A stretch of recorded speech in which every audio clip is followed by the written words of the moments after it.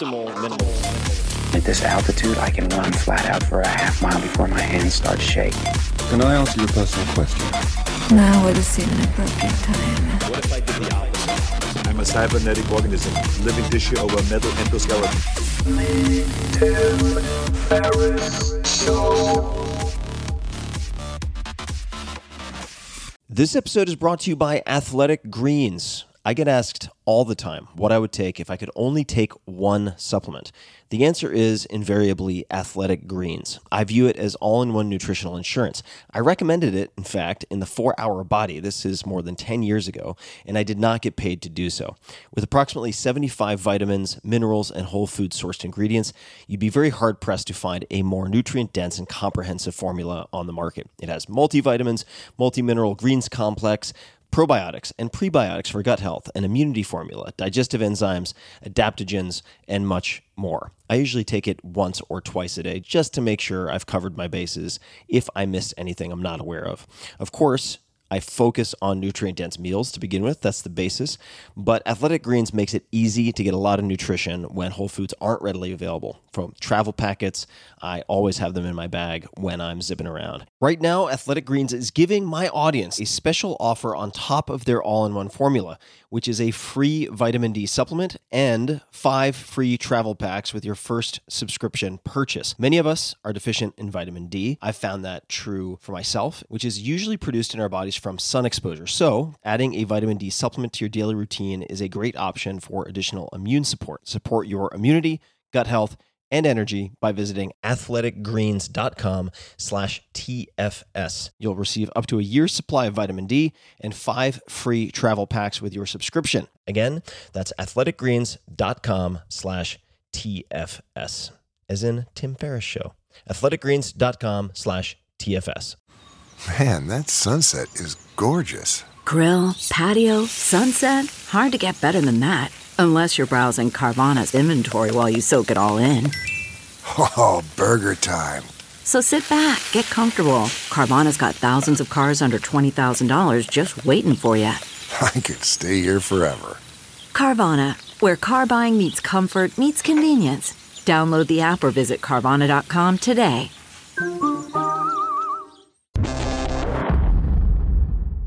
Hello, boys and girls, ladies and germs. This is Tim Ferriss, and welcome to another episode of The Tim Ferriss Show.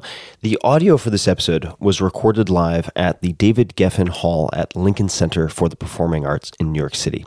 The event was the SOHN Conference, SOHN, which is dedicated to supporting innovative initiatives to cure and treat pediatric cancer. The SOHN Conference Foundation raises its funds through a unique strategy. They invite Wall Street's most successful investors to offer their expertise on stage. And you get to hear all sorts of interesting theses, different positions, and so on.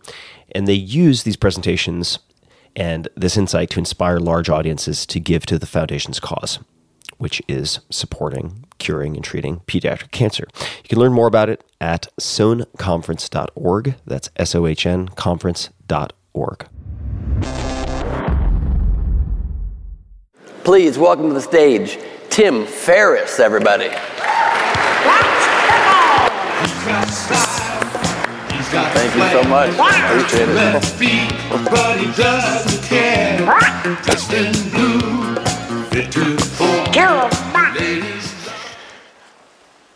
That's Macho Duck, 1979. You can look it up. Please enjoy. Thank you all for sitting around after bio break to listen to the conversation I'm about to have with my good friend Josh. Thank you, Graham, for having us. And I'm going to jump into it. I usually use a much more embarrassing intro for Josh when we're recording something in private, so I'll use something a little less embarrassing. Josh Waitzkin has perfected learning strategies that can be applied to anything, which I've seen him do many times, including his loves of chess, Brazilian Jiu-Jitsu. He's a black belt under phenom and multiple-time world champion Marcelo Garcia, Tai Chi push hands, he's been a world champion, and now paddle surfing and foiling. Josh spends his time coaching many of the world's top performers in many different fields, and he is the author of The Art of Learning. Please welcome to the stage, Josh Waitzkin. You better lose yourself in the music, the moment you own it, you better never let it go. You only get one shot, do not miss your chance to blow. This opportunity comes once in a lifetime. You better lose yourself in the music, the moment. All right. Hey, everybody. right, let's get to it, shall we? That song was my trigger song for the 2004 World Championship in Tai Chi Push Ends, and Graham thought it would be fun to jack up my physiology walking out, and it's amazing how well it works. Like, I just hear 2 bars of that song, and I'm ready to fight like 10 dudes. So, here we are. You can pick them out. Anybody? Volunteering? I listened to that in the 3 months of training camp for the Worlds, and then during the competition, and then between the finals and the sudden death playoff of the Worlds, and so, which was the wildest state of my life, maybe. So it has a powerful triggering impact. So you are really a master of triggers and cues and systems. I mean, you, more than perhaps anyone I know, has spent a high percentage of your life in what I think people here and what I would consider the zone. And you said something to me yesterday when we were catching up a bit, which was you feel like you've been cramming 2 months of learning into each day recently, which sounds incredible, sounds almost unbelievable, especially knowing you as well as I know you, because it's not like you just sit around watching paint dry all day. So why and how is that? How could that be? Yeah, my training recently has been super exciting. So I fell in love with surfing a few years ago, and really took it on all in. But I was living in New York City, so it was difficult, and so I had to figure out how to take on surfing in a really intense way living here. So the first thing I did is I hadn't spent a life skateboarding or snowboarding or going sideways forward at all. And so so the first thing I did is I got a one-wheel electronic skateboard with a big wheel in the middle. It's an amazing invention. And that's how I started getting around New York City. So I spent about a year and a half, maybe 2,300 miles of one-wheeling, 20 to 25 miles an hour through New York traffic, which was a lot of fun, had some amazing wipeouts. But that was how I just initially got used to burning in the experience of being in surf stance and moving forward. And it was really powerful. And then a year and a half ago, my wife was game and moved my family down to a really, my favorite place on earth, beautiful place in Latin America where the jungle meets the Pacific Ocean. And took on stand-up paddle surfing and foil training all in. Initially it was just stand-up paddle surfing, and recently it's been foiling. And so this past fall, so late August, September, I fell in love with foiling. And that's when things really went into overdrive for me. I've been using this invention called an e-foil, so foiling is, I'm not sure if you imagine like a 5-foot surfboard with a 29.5-inch mast going down, and there's a wing. And so when you're in wave energy or you're moving forward quickly, all that's in the water is the wing. And so it's frictionless, it's way faster than surfing, it's incredibly intense. Graham asked me to put together a little video. This was from a few days ago, just so you can see what foiling is. So you see the board is above the water. This is in one of my favorite spots. And you're going 25, 30 miles an hour, and the wing is all that's touching the surface, and it's super, it's crazy intense feeling. But this device I'm using, an e-foil, is really incredible. It's made by this company called Lift. The guy, Nick, who runs it, is a real pioneer in the foil world, and he's built this thing called a folding prop. And so what I'm using is entering the wave under power as a propeller, but then once in wave energy, the propeller folds, and I'm just foiling as if just purely wave energy. So what it opens up is the possibility of entering waves under power, like as if you're being towed in by a jet ski. And this kind of moment is hairy, because if the wave, like after the entry, this wave catches you, here it's like near wipeout and then adjusting back up. If the white water catches you, it's like getting shot out of a cannon, and then you're on top of a guillotine. And so you don't want to or you have to dial in the break falls, like with one-wheeling. And so what's been interesting is that as opposed to having 2 to 4 minutes of wave time a session surfing, I'll have 54 minutes or so of wave time at faster speeds. And what's interesting is it also opens up the ability to do deliberate practice in surfing. It's really difficult similar to in investing, you have to be really creative in how you create deliberate practice in the surf world, because the ocean is so unpredictable. It's really difficult to replicate sections, to hit the same thing 10, 15, 20 times. In martial arts, you can just say, I'm going to drill this thing 30 times today, or 100 times or 200 times, whether it's a throw or a technique, a submission, and then you can try it in training. In surfing, it's very difficult to replicate the same condition once, even in a couple times in a few months. And so the foiling is really interesting, because it allows me the e-foil allows me to enter the wave, and then prop folds, and I'm just foiling the wave, and I'm 20 to 30xing the amount of wave time per session. but it also allows me to do really interesting things with deliberate practice. Like, for example, when you're under speed on a foil and you go over a big boil and you're in a big wave, a boil is like a huge just upsurge of water pressure. If it hits the wing or hits one side of the wing, you get catapulted out of control. So most people, if they're foiling, you don't have many chances to train at boils, and when they happen, it's just catastrophic. It's a massive wipeout. Now, I did 2 sessions where I went over 200 boils at top speed, doing tons of reps of boils or tons of reps of steep sections. I think the learning curve is incredible, and it feels physiologically like between 1 and 2 months of training per session. Afterwards, I feel like I have to lie in a dark room with my eyes closed for 10, 15 minutes just to process. The brain feels like it was plugged into the matrix. It's really intense. So it's kind of the foiling is at the cutting edge of the surf world, and the e-foiling with folding props at the tip of the spear. And it's really powerful to feel what the brain feels like doing that and how fast the learning curve can be. I love it. And how well the brain responds to intentional, well-structured practice. And one thing I've observed with you since we met eons ago in these different disciplines is how well you think about in a sense, sort of the micro practice, like per session, let's call it, the meso practice, maybe on a weekly basis, and then the macro practice, how that then can evolve and be programmed over many months. We're gonna get into how people can structure their days, how you structure your day. But what I'd love to ask you about is perhaps to reiterate a story that you've told me before that relates to deliberate practice and skiing. I don't know if you know what I'm referring to, but the most important portion of a run, or the most important run when skiing. Do you know what I'm referring to? Yeah, way back in the day, I had some fun days skiing with Billy Kidd, who was a just brilliant Olympic champion many decades ago, and he asked me what were the 3 most important turns of the ski run. And it's an interesting question to sit with, because most people will think it's the middle where it's most it's most intense, most speed, or the beginning to get your rhythm. He talks about the last 3 turns before you get on the lift, which is where most people are sloppy. Most people kind of lift up, their body mechanic relaxes. But the thing is that the last 3 turns are what you're going to be internalizing unconsciously on the lift ride up. It's true with martial arts training my whole life, always finishing strong, always executing a technique very well. Whether it's reps, drilling, or a strong sparring session, or foiling, surfing, always finishing strong, so that the last thing you do is what's going to probably burn into you most deeply overnight. So harnessing unconscious learning is a huge part of what I do and what I train people to do. And that's something I think it's really important to be deliberate about. Another thing you're really good at is making the subconscious or the unconscious, or just the hidden conscious. And a big part of your learning, as I observe it, is mastering feedback and measurement.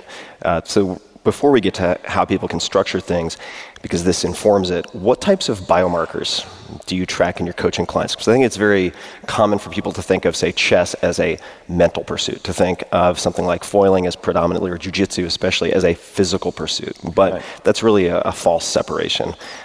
So what type of biomarkers do you track on your coaching clients, whether they're in the investment world or elsewhere?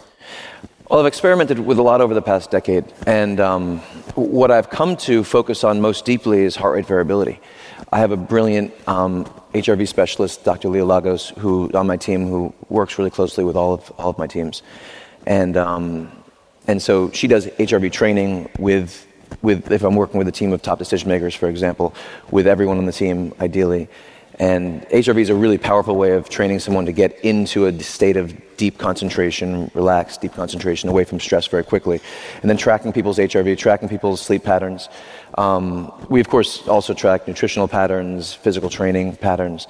For me, it's really interesting to I don't like bringing technology out into the water very much, but from time to time I do, and just track wave time, heart rate in different situations. I had a really interesting period a month and a half ago where I was foiling this big wave that I've discovered, an offshore reef break, and it's sort of like a non-stop drop. It just keeps on going. It mounts up, and then you're just accelerating for 30 seconds straight. And your body has this innate physiological, it feels like an evolutionary response to bail out, because you're going so fast, you're accelerating, your body wants to jump out. So I started doing HRV breathing to my resonant frequency while accelerating down this wave. Could you just explain what that means to your resonant frequency? What does that mean? everyone has a unique resonant frequency that if you're doing heart rate variability breathing and you're breathing to your resonant frequency, it'll maximize to your unique frequency in your physiology. It will have the biggest impact in raising alpha waves, relaxing your body, moving you from a stress state to a deep state of relaxation. So the ideal way to train an HRV is to work with a brilliant specialist and find out what your frequency is, and then do breath work 20 minutes twice a day at that rhythm. And over time, it's incredible what it can do. And then you get to a place where you can just take a breath and be in resonance. And I did a lot of meditation work for years before this, and a lot of trigger work before this. But the HRV I found to be... What was that? Trigger work. Trigger work, what's that? Trigger work would be essentially using something like a song, like Lose Yourself, Eminem song, one thing I started doing decades ago would be getting myself into a peak performance state and then attaching a trigger to it, like a song or a scent. So then ultimately I could, instead of as opposed to doing a 30-minute or 40-minute routine, which I might have had to do back in the chess days, being able to listen to a couple beats of a song or listen or smell something or take a breath and enter into a peak performance state. I learned this lesson from a lot of years in competition where you can't predict when you're actually going to have to fight. And so you might have to do I remember going to a world championship in 2000 when I thought I knew it was going to, it's a long story, which you and I have discussed before, but long story short, I thought I would have a 30-minute warning before I competed, and then this is in a world championship in Taiwan, and everything changed, and I was like eating lunch, and then they changed the rhythm, and I had to compete like 1 minute later. And it really taught me I had to learn how to enter a peak performance state with a breath, like instantly. So HRV is really powerful, and I've been playing with it in this steep wave, and it's fascinating how quickly it takes me from this state of like needing to bail to just complete calm while making that steep drop. And then your baseline rises, and then you can keep on just getting acclimatized to more intense conditions. What type of tools do you use for tracking these days? HRV, that is. Do you have a preferred tool for... Dr. Lagos has experimented with a lot of things, and that's sort of her terrain. I've played with a lot of different tools. I haven't actually found it, to be perfectly frank, the software that I think is A++, and so I'm thinking about building some of my own. But I don't, at this point, feel like there's the ideal peak performance training HRV software out there. For a bunch of reasons. Nothing has exactly what I want. So people can DIY the search for a tool that as a stopgap measure might help. But let's translate it to, say, the world of investing. How would someone use their HRV to inform how they plan their day, for instance? Might they, like an athlete, wake up and look at their HRV and their sleep pattern and say, wow, I am not recovered, whatever that means. I'm going to defer, to the extent possible, important decisions for today? Or would they use it to, like you said, track if they are in a sort of sympathetic fight or flight state and then moderate that before taking a particular phone call or whatever it might be? How do you take that data and translate it into the world of, say, investing? Well, the way I personally relate to biofeedback or any kind of technological tool is to use it to train my own somatic ability to feel where I am. And so, I don't personally want people to become dependent on technology. I want them to use technology to develop the ability to feel. So if you're sitting, I started meditating when I was 18 years old, and it's very difficult to have feedback. Then in the meditation process, someone might start thinking for 8 or 10 minutes before they even realize they're thinking. One thing that's really great about using biofeedback is that you'll have something tell you that you're starting to slip and you're focused. But ultimately, from my perspective, the idea is to train your intuition, your somatic introspection, to feel when your quality of presence, your quality of energy is slipping from like a 10 to a 9. When I start working with people with top mental performers, very often they could go from a 10 to a 2 before they even feel the slip. So I like to use these tools to train someone to sharpen their intuition, to sharpen their somatic sense for where they really are. And then, for me personally in my training, that's what I go with. I go with how I feel. In chess, for example, you have to make so many decisions.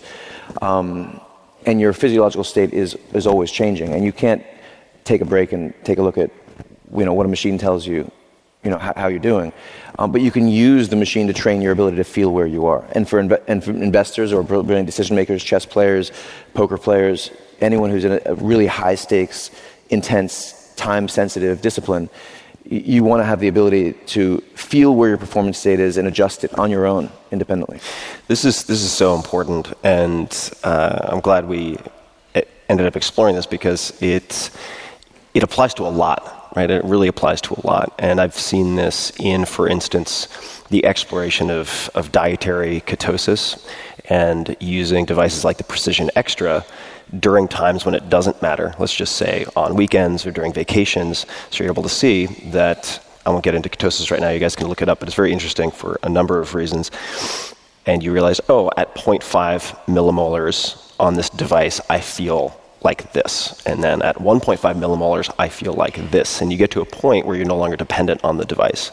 And you have that sensitivity so that you can say, you know what, I'm feeling cranky. I'm probably not yet working off of fat and I'm low blood sugar. Probably shouldn't send that really sensitive email right now. Right. Because I'll do damage control for the next week. Yeah.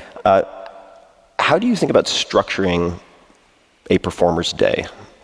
And you could give examples from any field, but how should someone think about that? Because you are, to me, and I, as a job, I guess, interview top performers in different fields. You are so exceptional at focusing and crafting your days and weeks and months in a way that you can focus. What suggestions or examples might you describe for people who are looking to better structure their days? Yeah, it's a really important question. I mean, first thing I'll say is that everything that I do in a coaching capacity is individualized. So the essence of if I'm working with someone who is a world-class decision maker in some realm, by definition, I have to know them so intimately before I start making suggestions to what they do. Because I think that the entanglement of genius and eccentricity or brilliance and madness is so complex and so critical for people who are in the top 0.1% or so of what they're doing. And so I've seen, there are so many dysfunctional habits that I've seen drive brilliant creations, and then there are so many people who are doing things by the book who are just mediocre.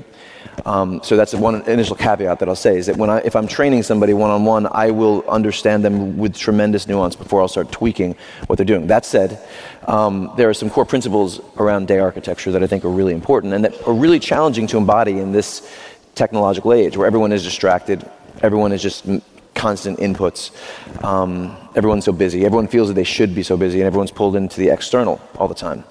And people find it very challenging to structure their days or do what they want to do because of an internal relationship to their creative process as opposed to how it will look from the outside. And so I think that a proactive day architecture versus a reactive one is hugely important. I think most people will have lots of meetings scheduled and then maybe they'll try to jam thinking in between the meetings. So they'll have like 2 minutes of thinking time in between, which is, from my perspective, disastrous because their brilliance comes from thinking.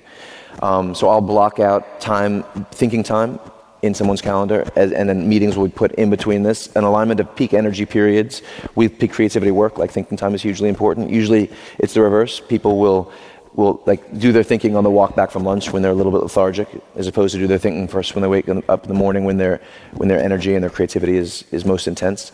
How do people identify their peak? They can feel energy. I have people, I find in my diagnostic process, I find pretty consistently people are right about, I ask people to rate 1 through 10 how their energy levels and creative state is at different parts of the day. And then of course I examine it, but people tend to have a pretty good sense for this. I think it's really important, one of the things that I have everyone that I do, and that I've been doing my whole life, is ending my day thinking about the most important question and what I do, and then waking up in the morning first thing, pre-input, and brainstorming on it. This is an incredibly powerful tool that I learned from my dad, who's a great writer, in his creative process when I was 7, 8 years old, and Hemingway wrote about it in his writing process. It's been a huge part of my life for decades.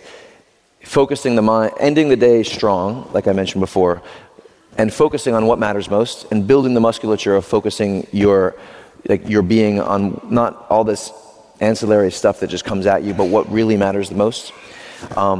Releasing it, not stressing out about it all night, sleeping well, and then first thing in the morning, pre-input, not after checking the news or checking Bloomberg or checking Twitter or checking stock prices. Pre-input, brainstorming on it, because what you're doing that way is you're systematically opening the channel between the conscious and the unconscious mind, and that's something you can do it systematically, day in and day out, rhythmically. So let's give a specific example, and it could be a real world example from your life, it could be a hypothetical, it could be a composite. What time, give the example and when you would write it down. You put it at the top of a page in a notebook before dinner and then put it away? What does it concretely look like? Again, I think that the expression of it is individualized. Some people will write it down on a piece of paper and write it down. Some people will write it in their Evernote and return to it. I wake up usually around 4:30, and I journaled for many years physically, but then I had so many journals and it was so difficult to get through them. I actually now use Evernote myself, and I just pop it open and start riffing on it. This is something that you can, I use this term, making smaller circles, that initially when we do something, we do it in this big way, and then we can kind of refine it, make the circles tighter and tighter and tighter. It's sort of a reference to, in the martial arts, you learn a body mechanic in a big motion, then you learn to condense it and make it more and more potent. So this is the kind of thing that you can do at night and then in the morning, but then ultimately I think throughout the day it's very important to do this. Before you go to the bathroom, pose yourself a question. And then don't check your phone while walking to the bathroom. Release your mind, and then come back from it, and then return your mind to the question. Because what you're doing this way is you're training your ability to focus on what matters most. This is what I call the MIQ, most important question. And I think that MIQ training is one of the most important things that a decision maker can do, because the best way to train an analyst in a discipline is to train them in knowing where to look, what matters most.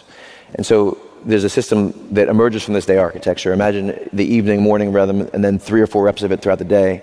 And then imagine you have a team where you've got a leader who, say, is at a higher level in a certain discipline, and you've got a group of analysts beneath. If you have the system I call MIQ gap analysis, where everybody is doing this most important question training, initially 1 rep, but then multiple reps throughout the day, there's transparency throughout the team. And then there's a periodic review. You talked about feedback. This is a really powerful way to bring in healthy feedback in an organization or in your own internal structure. There's a review of if you're doing it on your own, what did you think the MIQ was now, and then a week later, 2 weeks later, from this elevated perspective after you've done much more work, what do you think the MIQ was? And then the gap is often where you'll devote your work. And in a team structure, you can have somebody overseeing the MIQs of a group of analysts, and then sometimes tweaking it, sometimes making suggestions, and then team training, deliberate practice can be focused on the gaps that emerge, where they become clear between what seemed like the most important question then and what later on it became apparent was the most important question. So if we're looking at the most important question, this MIQ, is it always, or does it tend to be something very specific, like how do we mitigate risk, or how can I mitigate risk in position X, or whatever it might be? Or are there, when in doubt or when unsure, are there other types of most important questions that people can ask, such as, I'm not really even sure, where might I be neglecting risk, or something like that? Are there broader questions that you find are very useful when someone isn't sure on a very specific level where to focus for a most important question? If someone's, say, struggling to come up with the MIQ. I use this tool for big thematic meta questions. I sometimes will use it for tactical questions. I'll use it sometimes to get a clear read on how I intuitively feel about somebody. Sometimes the MIQ, so I can ask myself, do I intuitively feel that this is an ethical person, right? Or if someone is interviewing a leader of a company, what's my intuition about the quality of his or her thinking? Or it can be a much more tactical question. It can be. I study video of a surf or foil session I had, and then I might leave the whole question in my mind and just sleep on it, and then emerge what feels most like what's the biggest lesson to be taken out of this? Or I might look at one thing and drill in like a very specific technical idea and try to refine it. I used to do this with theoretical opening questions in the chess world, where often I would be stuck, and there'd be an area of stuckness. Most great thinkers, I find, are like a knife through butter, through most things, but then there's 1 or 2 places they're stuck. Those areas of stuckness are a really powerful place to focus this tool. And it's really breathtaking what happens. I mean, you just get into the rhythm of waking up with the solution, and you get used to, after you do this, you might have 3 or 4 times a day the kind of crystallization, miraculous realizations in your creative process that you might have had once every 2-3 months otherwise. And you said letting go as part of this process. Yeah. Does that mean that in your case, I know it's individualized, but that you're not doing it right before bed, you're doing it earlier in the day? How do you do that? It's not right before bed, and that's a great point. Yeah. Hemingway used to end his writing session leaving something left to write. It was his version of it. Like mid-sentence or mid-paragraph? Mid-sentence, mid-paragraph, mid-theme, mid-story, mid-something. So like not being a writer who just writes everything. It's interesting to look at that idea through the internal versus external framing. He would, like sometimes people feel, because they feel guilty if they don't do everything they could possibly do, so they finish, they blow it out. As opposed to Hemingway always leaving something left to go. So leaving a sense of direction like activated. And then he would drink wine, he'd release, he'd relax. Maybe I would recommend doing, meditating, working out, having a great night's sleep, listening to some music, enjoy. Don't stress out about the question all night. Don't think about it in bed. But then waking up first thing in the morning and then returning your mind to it. So you really are releasing your conscious mind from it. And the art of letting go is a big one. I think it's one that people in this industry have not taken on as intensely as they should. This is an industry which people are on all the time. Constant inputs. People are on their phones all the time. People are listening to you while looking at their phones. Learning to release that, to focus extremely deeply on what you're doing. And then like one more point. Mm-hmm. If you look at the greatest competitors in the world, greatest physical athletes, Marcelo Garcia, who I trained with for many years, who I own a jiu-jitsu school within the city. He's probably the greatest grappler to ever live. And if you watch Marcelo in a world championship, he would be sleeping literally minutes before a Mundial's semifinal or final, sleeping. But you've never seen anyone turn it on more intensely. And if you look at great fighters, people think fighters are like jacked and intense, but they're not. Like they're actually very relaxed. The greatest fighters are super relaxed when they're not fighting. But when they're in the battle, you wouldn't believe the intensity.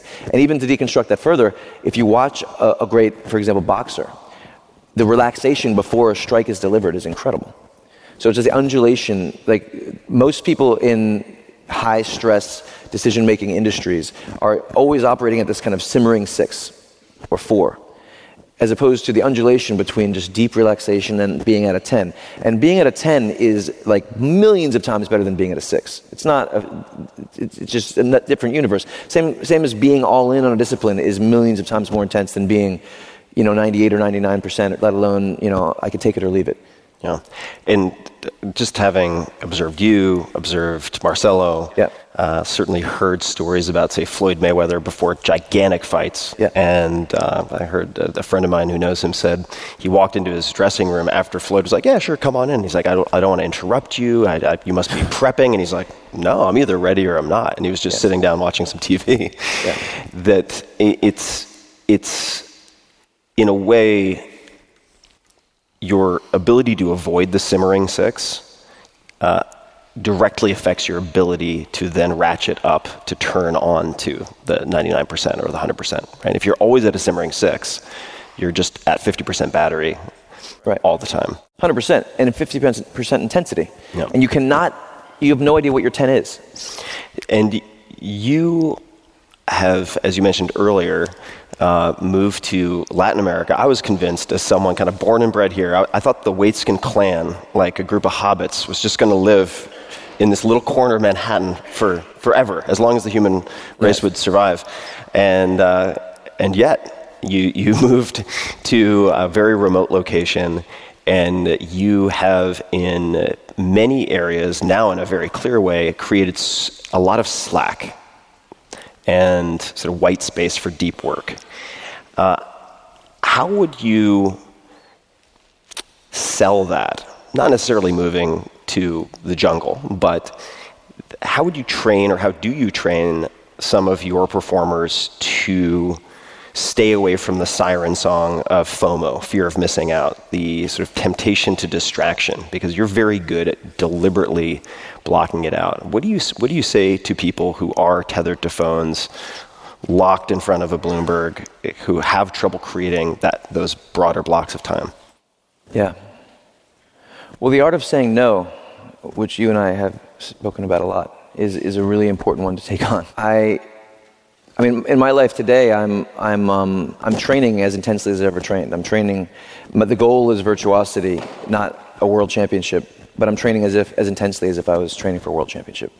So my ocean training is maxed out intensity, 4 or 5 hours a day, and I love the work that I do with my core partnerships in the decision-making space. And it's really beautiful to feel how my game and all of it has risen as I've moved away from everything. I think I was pretty good at saying no before living in New York, but in New York there's just so much incoming. But now I'm so far away. And it's been, this is a principle that I've cultivated for many years, but that I feel like I've only begun to see the potency of in the past couple years, since I've experienced like the power of the empty space. So much of what we're trying to do as idea generators is get away from the thought constructs, the groupthink, the group biases, where everyone is clustered. And it's really interesting to get away from it all. And like for me, coming into New York City, I've lived much of my life in New York, but now coming into New York City after not having been here for 3-4 months and living in a place which is just so different, I'm listening to monkeys and ocean sounds and rain falling. It's amazing how much I feel here that I didn't feel before, because living in a city you have to close down a lot of your pores because of the ambulance sounds, the technology, just the constant noise. So living here you have to shut a lot down. It's very interesting if you open your pores, getting away from it, then coming in, how much more receptive you are. I think it's true mentally with ideas. I think that if you get away from a lot of the noise, it's much easier to take that 30,000-foot view and see what really matters. And see the core patterns that are operating. It's like that idea, that great David Foster Wallace discussion around this is water, built around the metaphor of a fish swimming in water doesn't know what water is. I mean, it's very important to see what our water is. And I think getting away, or structuring a day. So meditation is an incredibly powerful internal tool for cultivating this. If you're meditating 30 minutes or an hour in the morning and then again later on, and I have some dear friends in this industry who are, it's like that. It's like moving to the jungle in some sense. You have the ability to just see through so much of the crap and focus on what matters most. And what matters most, we don't have a whole lot of time left, but I think is your ability to determine what matters most is affected by your ability to identify your zone of genius in a way, right? Yeah. And that also your excitement about or predilection to go from 0 to 100 is also dependent on operating in your zone of genius. You've been very, very good at that. How do you suggest, or do you have any words of wisdom for people who are trying to determine in their world, whether that's sports, investment, you can pick one, or it could be general, like how they determine where that zone of genius is? Yeah. That's a great question. I've started writing 15 years, I wrote The Art of Learning 15 years ago, and I've just started writing again recently. And it's been beautiful to kind of re-enter that terrain. And a lot of what I've been starting is this question of why self-expression. Because a lot of what I'm writing about is a life of how to live a life of self-expression, which is what you're asking about. And then why self-expression? And then how do we get there? And I think that learning who you are as a learner is incredibly difficult. And I think obviously it's great to have an ecosystem around you that can help you understand it. If you've got people who can really take you for who you are, as opposed to putting their own constructs on you, which is very difficult because people are trying to justify their own decisions, so they're trying to box you into those. I think there's so many frames in order to understand who we are. I mean, are we a visual, kinesthetic, or auditory processor? Most people don't even ask this question. Do you love mountains or ocean or city? Do you like the rain? Do you like to control things or let things rip in a more relaxed way? What are the patterns behind your greatest successes? What are the patterns behind your biggest errors? I like to look at that personally, professionally, technically, and psychologically. In other words, breaking down the boundaries between your personal life and your professional life. And looking at things both in terms of technical, specific errors and brilliant creations, and more thematic and psychological kind of meta manifestations of that tactical example. What are the things that have driven our greatest insights, and what are the things that have locked us up most in life? And understand those, and look at what the seeds of each one of these. I mean, this is a big part of what I do in my work. And I think it's so important to be patient with this process. I think that it's very easy for people to follow the mental models of others or follow the paths of others. And it's usually disastrous. If the goal from my perspective, the goal is unobstructed self-expression. So first we have to understand what self-expression is and who we are as a learner. We have to embrace every little, element of our funk and build around it. And I tell you, it's such a beautiful thing that happens. And I think that a big part of being all in on something and falling in love with something so deeply that you're eating it, you're breathing it, you're sleeping it. You wake up in the morning wanting to do it. You want to train at it. Being just on fire, stoked out of your mind on the thing is feeling like you're expressing yourself through what you're doing. Like if you're a writer or a chess player or you're writing books and doing brilliant podcasts like yourself, if you feel like you're expressing the core of your being through what you're doing, then it's beautiful. If you feel like you're living in someone else's model, or even if I'm taking on an art like surfing, and I'm doing it in a way that someone else tells me to do it versus a way that expresses the core of my being, it's a different world. So it's not so easy to get to know ourselves, but I think the art of introspection, psychologically, somatically, is one of the most important that we can take on. Yeah. And I just want to thank you personally, we're out of time, but for helping me to take the snow globe of life and just to put it down long enough to let it settle so that you can see more. I think that's one, it's I wouldn't say a gift that you have. I mean, it is a gift in a sense, but it's a talent and a skill you've developed. It's like putting the snow globe down long enough so that you can see through it. And thank you for making the time, coming out of your reclusive jungle habitat and sharing with us today. Thank you, man. And I want to thank Graham Duncan, who's co-chairing this, who's a dear friend of mine. And I think I've been observing this event for so many years. It's an important cause. And I think it's awesome what you guys are doing. And Graham, much love, man. All right. Thanks, everyone. Thank you, guys. Hey, guys. This is Tim again. Just a few more things before you take off. Number one, this is 5 Bullet Friday. Do you want to get a short email from me? Would you enjoy getting a short email from me every Friday that provides a little morsel of fun before the weekend? And 5 Bullet Friday is a very short email where I share the coolest things I've found or that I've been pondering over the week. That could include favorite new albums that I've discovered. It could include gizmos and gadgets and all sorts of weird shit that I've somehow dug up in the world of the esoteric as I do. It could include favorite articles that I've read and that I've shared with my close friends, for instance. And it's very short. It's just a little tiny bite of goodness before you head off for the weekend. So if you want to receive that, check it out. Just go to 4hourworkweek.com. That's 4hourworkweek.com, all spelled out, and just drop in your email and you will get the very next one. And if you sign up, I hope you enjoy it.